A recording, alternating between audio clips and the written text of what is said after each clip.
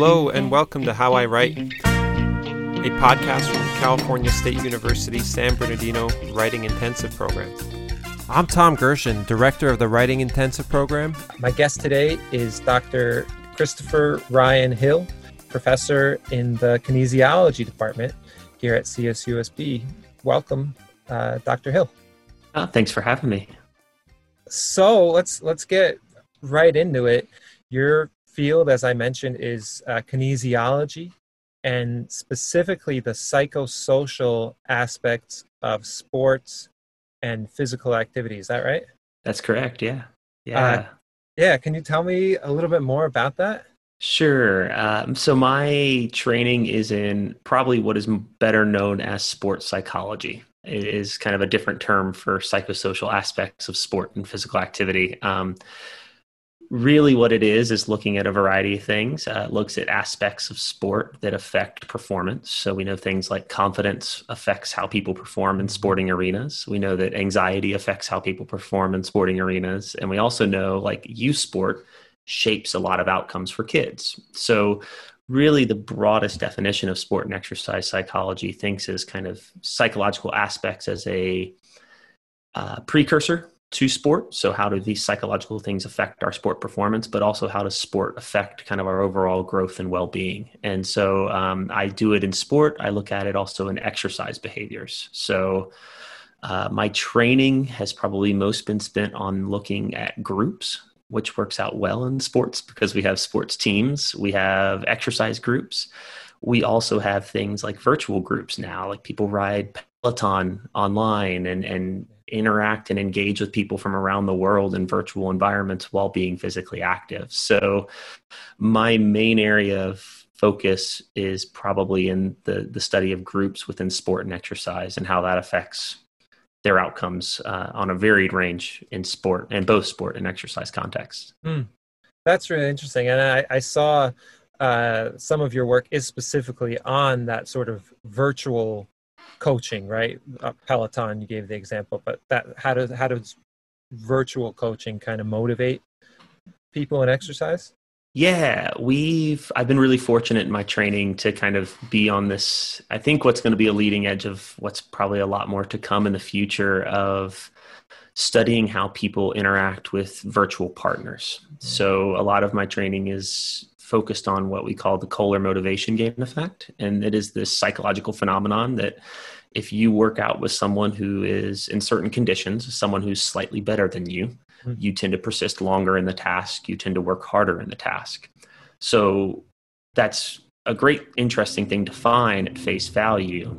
However, if we really think about what's the kind of social situations we engage with, if you're constantly losing to somebody all the time as you exercise, you might become a little demotivated, right? So what we can do is create virtual partners, because the benefit of a virtual partner is I can program it, or I can't program it. Someone smarter and with a better computer background than me can program it to interact with the participant in a certain way. So the benefit of a software generated partner is what we tend to call them, virtual partners, another term, is we can program them to behave in ways that will maximize the benefits of exercise. And that's what some of my recent work, a lot of my PhD work was in that. And we actually had a project that was really interesting that was just published this summer that looked at exergame use for people using the protocol that they actually use on the International Space Station. So NSBRI, which is the National Space Biomedical Research Institute, which is a research funding arm of NASA, we did a 3-year project with them, and we had people come to the lab 6 days a week for 6 months and exercise with a virtual partner or without a virtual partner in different conditions.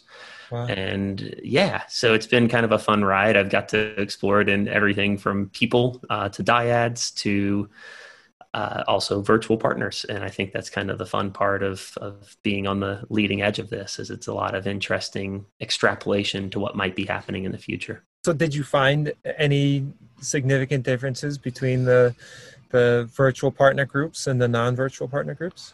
We did on the hardest workout that people So it's kind of within time and within people, we look at kind of the changes across both. But what we did find was in the most difficult workout, people that had a virtual partner who was always better than them was performed better in the most difficult workout. So they were pushing themselves the hardest compared to any other group. Because we also had a virtual partner who every once in a while the participant would beat the virtual partner, because our thinking was losing 6 days a week for 6 months is going to be fairly demotivating. Yeah. Turns out we were wrong. Turns out people really, and we think that a lot of that comes down to people really accept their team role, right? If your role is to be the person who comes in second, and in this research paradigm, the person who comes in second is the team score. So what we think happened, and we have some future studies to look at this, is they really identified as my score is very important for the team, and that identity helped drive their performance. I play basketball, and I'm just a really good basketball player. I'm probably one of the best. It was between NBA and what I'm doing now, and so it's hard for me to relate exactly with having somebody better than me. No, I'm joking. It's quite the opposite. I'm not very. I love basketball, but I'm not the best. But I have noticed myself that my game is better when I'm playing with better players, and I've noticed that I can sort of step it up to the level of the players around me to a certain extent, obviously, but. Yeah, it's a fun, and there's all sorts of there's interesting basketball studies as well, because basketball has its own unique kind of, when you're playing basketball on offense, you want to give the ball to your best offensive player, right? Your best scorer. But when you're playing defense, it very much is a much more collective team game, right? So teams are going to attack your weakest link. So you have this kind of flipping paradigm, and there's been some really cool work in group dynamics in basketball, because offense is kind of structured fundamentally different. If you have LeBron on your team, you get the ball to LeBron and you hope he does the best work. But defensively, the other team should attack your weakest player. So it's kind of this flipping back and forth between offense and defense that's really quite interesting. So let's talk a bit about writing. The great majority of your research is collaborative, and I'm curious, how is that process different from what you expected, say, as an undergrad? Or how does writing collaboratively differ from ideas you may have had about what it means to be a writer? Yeah, when I was an undergrad student, to be totally honest, I was often, I don't know if ashamed is the right word, but I was afraid to show other people what I wrote. I think a lot of it comes down to writing is a very personal thing. And the last thing I wanted to do was to show them something and get a bad mark on it, get a bad grade, and have negative outcomes from that. When in reality, my experience now, as I write kind of in multiple capacities, is I view other people as the gateway to making my writing better. Yeah. I used to view other people as this hindrance for me to get a certain grade. And now I like people to get eyes on my research before it goes out to peer review. I like people to poke holes in my ideas because they're not attacking me. It was kind of a fundamental shift of I used to think people were attacking me personally when they would say bad things about my writing. And now I go, now's a really good time to get some of this stuff out of the way. And maybe I did make an assumption that I didn't make clear in my paper, and maybe I didn't explain this overly well. And so I am very careful about how I select collaborators. I can talk a little bit about that in a little bit, but I also view people, especially experts and people that I trust and respect, as really the gateway and the thing that pushes my writing to a much clearer, more concise, and probably appropriate place than before. Was there a moment for you where that changed, or how would you account for that? You think that change of? Yeah, I think it was a series of moments, but the most memorable one, it was actually an incredibly memorable one. My master's advisor, Dr. Melissa Chase, she's a department chair currently at Miami University in Southern Ohio. And I really enjoyed my 2 years there. It was an incredible time, and it really helped. I think over the time of being there, and of course early in my PhD training, this is probably when the biggest shifts in my thinking about my writing happened. But one particular moment was, I turned in the first draft of my thesis proposal to my advisor, Melissa Chase, and she, printed it out, took it home. And the next time I met with her, I remember very vividly, she had it upside down on her desk. And she said, "Just so you know, Chris, this is what everyone's first proposal looks like." And I was like, that second, it was kind of like, it was the moment of like, oh man, this is going to be ugly. And also like, but it was also a moment of realization, like after reflecting on it later, to go, you know what, she was just trying to make my argument better, right? Like she wasn't, obviously she said it in a way that was very personal. She was like, look, don't worry. It was really like don't worry about this. This is not a big deal. This is how everyone's first draft of writing looks like. Yeah. It's going to get better. And so it was kind of like and sure enough, I flipped it over and it was very red. It was very marked up, but it also led to a much better project in the end. And so that was kind of my first most memorable experience, but it's definitely not something I think you can just shift right away. I think it does come with more and more writing over time and really thinking about the best way you work. And for me, really, it's collaboratively. I really prefer to do it collaboratively because I feel like other people elevate my work. I wonder if there's something to that, kind of in parallel to what you were saying with the way that virtual coaches or virtual partners can motivate people when they exercise, when they feel like they're contributing to a team. I wonder if there's something parallel happening where on the one hand, you're realizing that I'm not going to be able to do this completely on my own and be successful.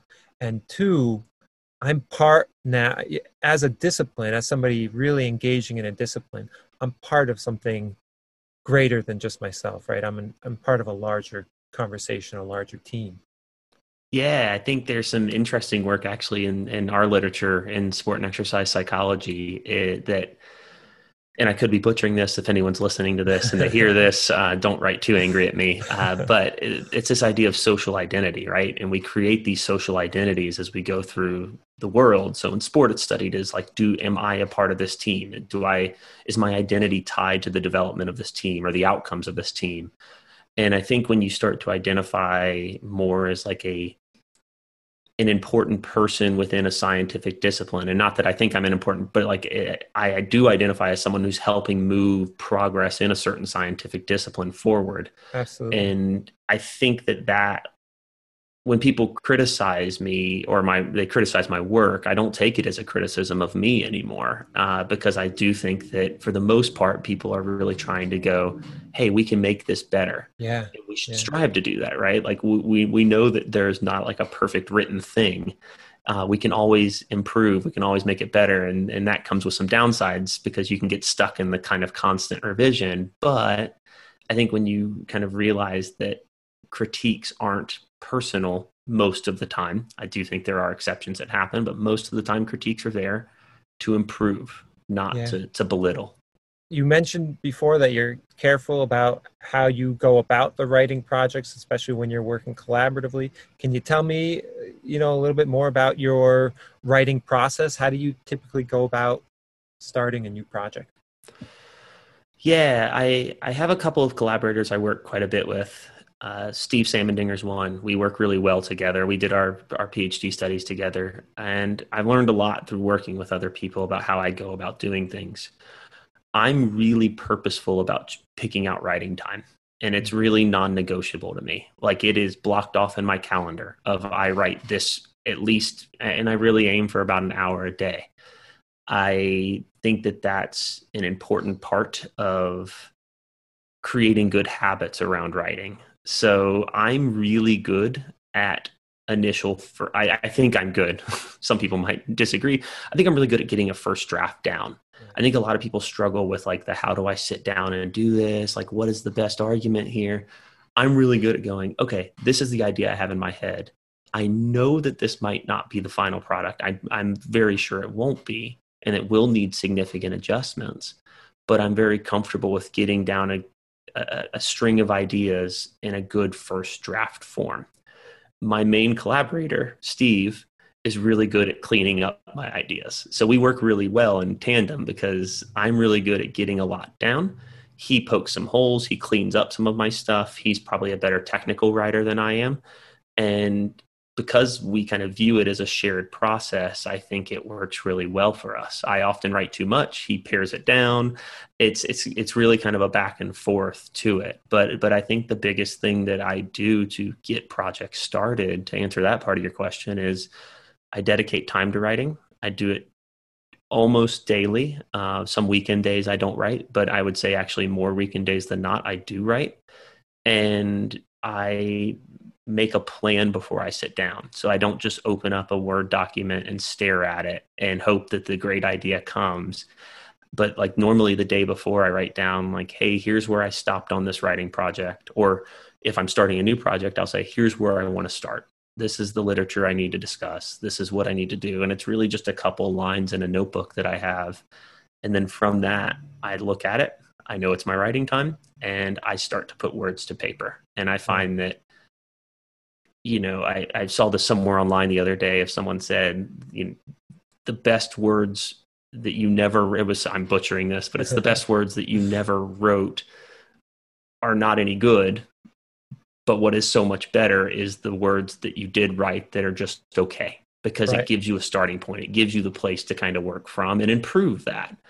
And so I think dedicating time, going into it with some sort of plan, is probably the two things that help me the most. Yeah, just to go back to basketball for a second, that reminds me of the quote attributed, I think, to Michael Jordan: you miss 100% of the shots you don't take, right?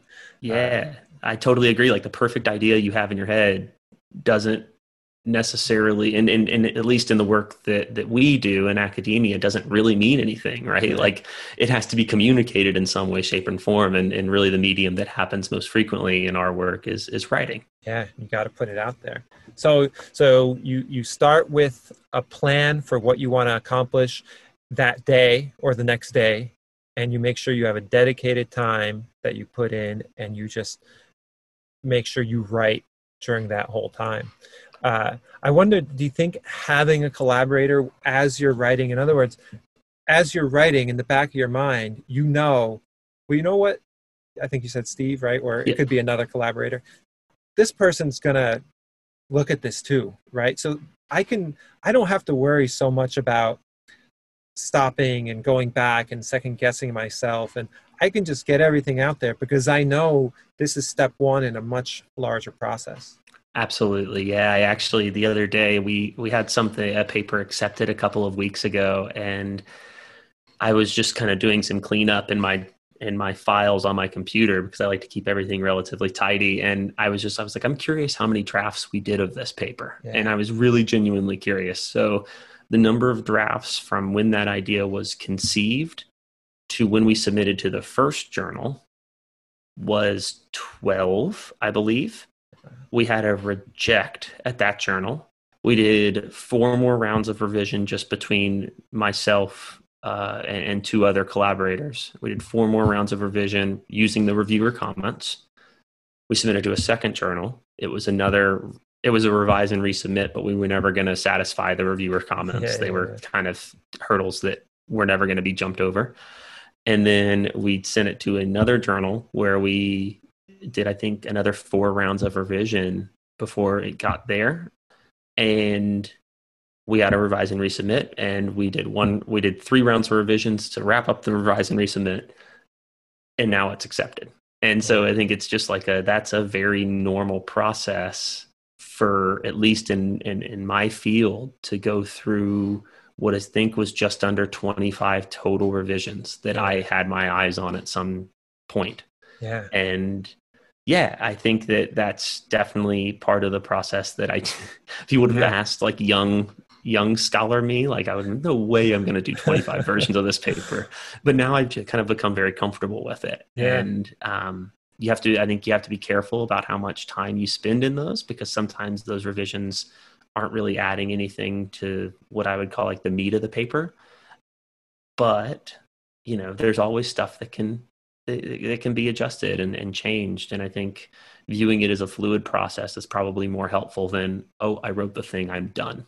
No, that reminds me of a really well-known study, early study in writing studies, by Pearl, The Composing Processes of Unskilled College Writers. That might be slightly different than the actual title, but something like that. And one of the things that study finds is that the writers that she labels as sort of unskilled in the study spend a lot of time going back on the sentence level. They'll write a sentence or half a sentence and they'll go back and check it for grammar, and they end up being really kind of circular in the way that they're viewing their work. And it's maybe a little bit counterintuitive that as you know how imperfect your draft will be, you actually can write with more confidence. You can just say, oh, well, that's okay, right? I'm going to skip this, or I'm going to put a placeholder here, or, insert brilliant idea here, right? And just keep going to get something down on paper. Absolutely. I think that that's a really, and I saw someone the other day that I generally like what they write online, suggested that when as part of their writing process, they actually turn off spell check, because as you write, you see the little red squiggle underneath your word, and it's really hard for our brains to not focus on that. But if you're really trying to work through like developing ideas and thinking about things in an order that makes sense to your reader, I think in a lot of cases, it's probably best that you just ignore that for a little while and write the next thing you're thinking, move on to the next point. Because if you go and correct a bunch of spelling errors, you might lose where you were going with that. And sometimes where you were going with that might not have been the best thing in the world. But also I find that when I don't jump back and forth and I just kind of let it happen, it really leads to a better overall end product. And then at the end, I turn on spell check and I fix my errors, and life is good. Yeah, absolutely. Yeah. You mentioned, in just talking about that one article over the summer, you mentioned a couple of rejections. And, that's part of the writing process, right? Especially if you're in academia, you're going to get rejections, you're going to get revise and resubmits, which is a very positive response, right? Which is, I don't know, maybe different also than what you were expecting. Or was it difficult for you to handle maybe your first rejection? Let me ask it that way. Yeah, I think my first rejection, it was like, what do you mean you don't think that this is adequate or good enough to be in this journal? And it was very kind of jarring. It was very, I spent a lot of time, I put a lot of energy into it, and it was just rejected, and it seemed like they didn't get it. And again, that's something that after you have a couple of rejections, it's part of the process. And I think it's up to everyone kind of in the world to think about what that rejection in your own writing process looks like and how to build from that. And, one of the things that I jokingly do with Steve, my main collaborator, is we normally give ourselves about 24 to 48 hours to be like really mad at the reviewers, right? Like we just have like this emotional reaction of like, oh, I can't believe they didn't understand this. Like, what's wrong with them? And then you start to read what they say for about the third or fourth time, and you go, okay, I could see why that might be something that you don't love. And then you kind of work through their points. And I think if you give yourself, in my opinion, if you give yourself that time to kind of be upset with them and just then kind of come back to it and go, you know what, I'm going to deal with this very matter-of-factly, then I think you're going to end up in a better place. And I think I learned that through my training in my PhD with my advisor, Deb Feltz. She was incredible at really helping me realize that it's not a personal thing. It's part of the process. And, she's a very accomplished, she's now retired, and I think she's got over 200 articles published. Wow. And when she would get a rejection, it was very much like she wasn't happy, but it was also, you wouldn't be able to tell a change in demeanor based on that day. And I think that was a really telling thing. And, I had actually asked her multiple times, like, how many, some of these papers, and she was like, you would never guess how many, this paper here was the 5th journal it went to. I think one of her most cited papers was rejected by 3 journals before it got in, and so these stories kind of help reinforce the idea that you're not alone in rejection. Yeah. You shouldn't let rejection get you too down at a personal level, because it happens to the best of the best. Absolutely. And I think just coming to terms with the fact that it happens to everybody is comforting in a way. Yeah. It's a weird comfort, but it's comforting in a way. Well, yeah, no, I mean, even there's so many stories of well-known writers, famous writers, and famous novels that have been rejected, and Moby Dick uh, had a terrible time and terrible reviews when it was first published, and it was only rediscovered as how we perceive it today, much later. Those kinds of stories, I think, can be comforting to all of us who are writers, right? Who are writing. Yeah. And I'm not a big, I don't think that this is super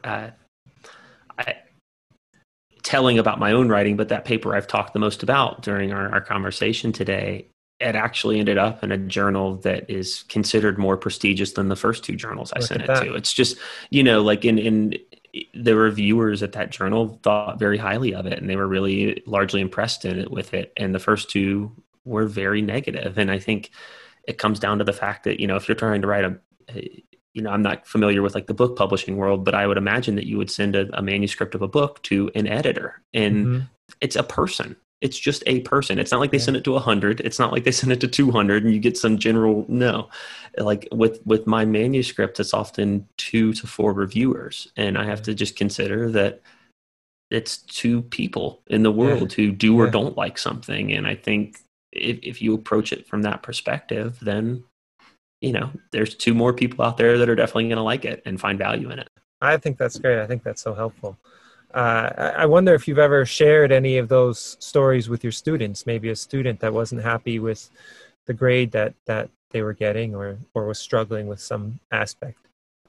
I definitely share that with students. I really make a point in class to highlight a bad grade is not an indictment of you. It's not an indictment of you as a person. Definitely not that. It's definitely not an indictment of you as a student. Like, it's just a grade. It's a thing that has to happen for assessment purposes. That's why I give lots of opportunities for assessment. And I often try to make a point to talk to students who have done poorly on an exam or on a first assignment to just say, look, this is part of it. Like, you're going to get a job, and one day your boss is not going to be happy with what you did. You're going to go through life, and you're going to have people who want different things and might, in whatever context you're in, give you a bad mark or give you a poor evaluation. And I try to make the point that it's so much, there's a kind of sports psychology, people have these kind of corny sayings, but it's, often people say, don't react, respond. Meaning, the first thing you do is a reaction, right? Like, you don't think about it. It's just what happens. If you react to a bad grade, you're going to go, oh, this professor doesn't like me, or this test wasn't fair and they didn't do that. But you could respond to that, where you say, like, okay, you know what? Maybe I didn't understand this material. Maybe I should go to office hours. Maybe I should raise my hand more in class sessions to make sure I'm getting what I need out of the class session. And I think that students that respond tend to do much better in courses, and they tend to learn that feedback is not, and it's not something about them. It's something about the product they made that one time. And it's not something that has to continue throughout the course of the class or their educational career. It's just something that they can learn from if they want to take the lessons from it.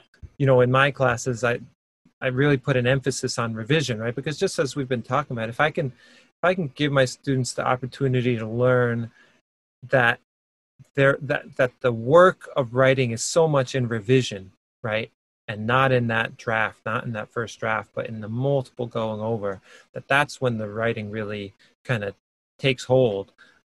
If I can give my students an opportunity to learn that in my classes, that's, I think, of a lot of importance.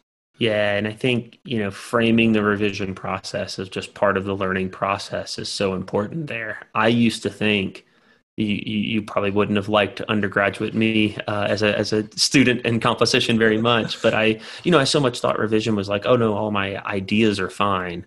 It's just I missed a couple commas and I misspelled some stuff, and and I think reframing it to go like, this is a comprehensive look at something in a way to make it better becomes really important. And like you said, so much I would guess. I mean, it probably took me, that last paper I published this summer, I would guess of all the time I dedicated to it, that 5% or so of it was in the first draft.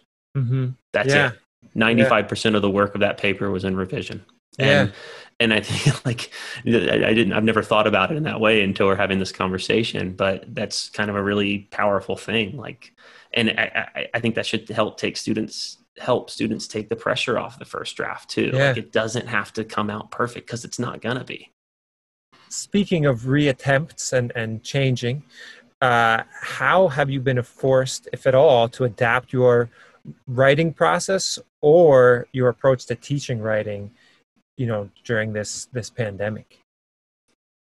Yeah, the writing process has become a little more challenging for me, but it's also part of the challenge, I think, has driven me to some even better actionable changes. So I have a small toddler at home.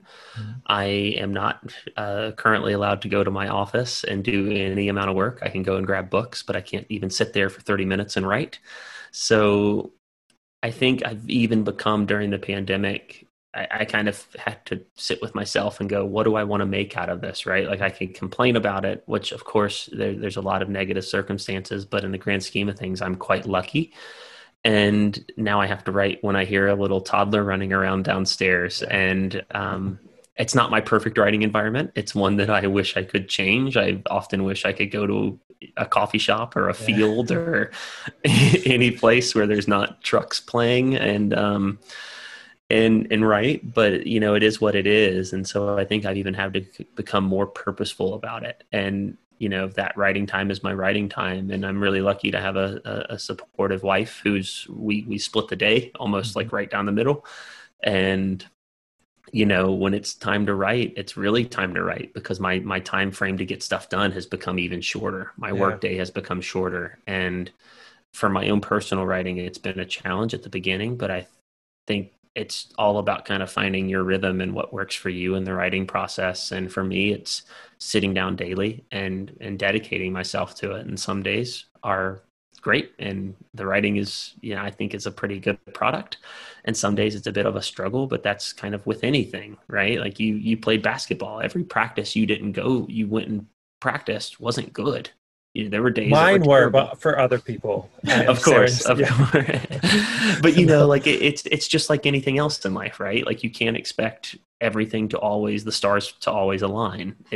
Writing is just like anything else. And if you can complain about it, and of course it's not optimal, but the time frame got shorter, and sometimes I write into the night, where I prefer normally to put my work away and enjoy a little bit of television. But it's just part of the 2020 living through a pandemic, that it's a minor sacrifice for me to make in the grand scheme of things. Yeah. A lot of the boundaries are kind of breaking down, where, this would be sort of, this is my workspace, this is my personal space, and this is my time, and this is family time, and this is my personal time.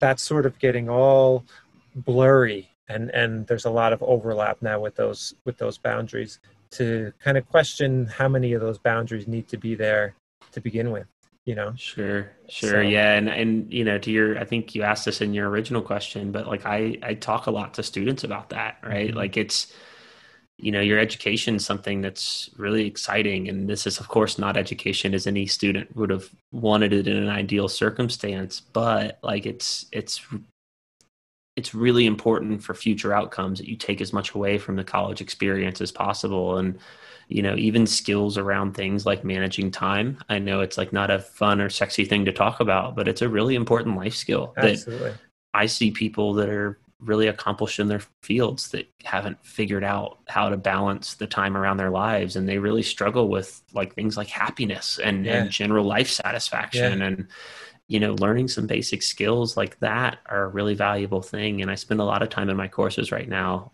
outlining, hey, this is a thing you really got to carve out time for. And it might be a weird time. It might be not your perfect time, but you got to carve out time for it to do it well. Dr. Hill, this was such a interesting, great conversation. Really a great first run. We'll go back now and put down record the real interview. I'm joking, of course, but no, thank you so much for doing this, for talking with me. I really had a great time and learned a lot about your approach, but also really a lot of general things got me thinking about collaborative writing and how that differs from writing as an individual or a single author, and really how we can use that in the classroom too. So thank you very much. Absolutely. Thanks for having me. I really appreciate it. How I Write is a production of California State University San Bernardino's Writing Intensive Program. Music by Kinsas Moreira and Emmett Fenn. Thanks for listening.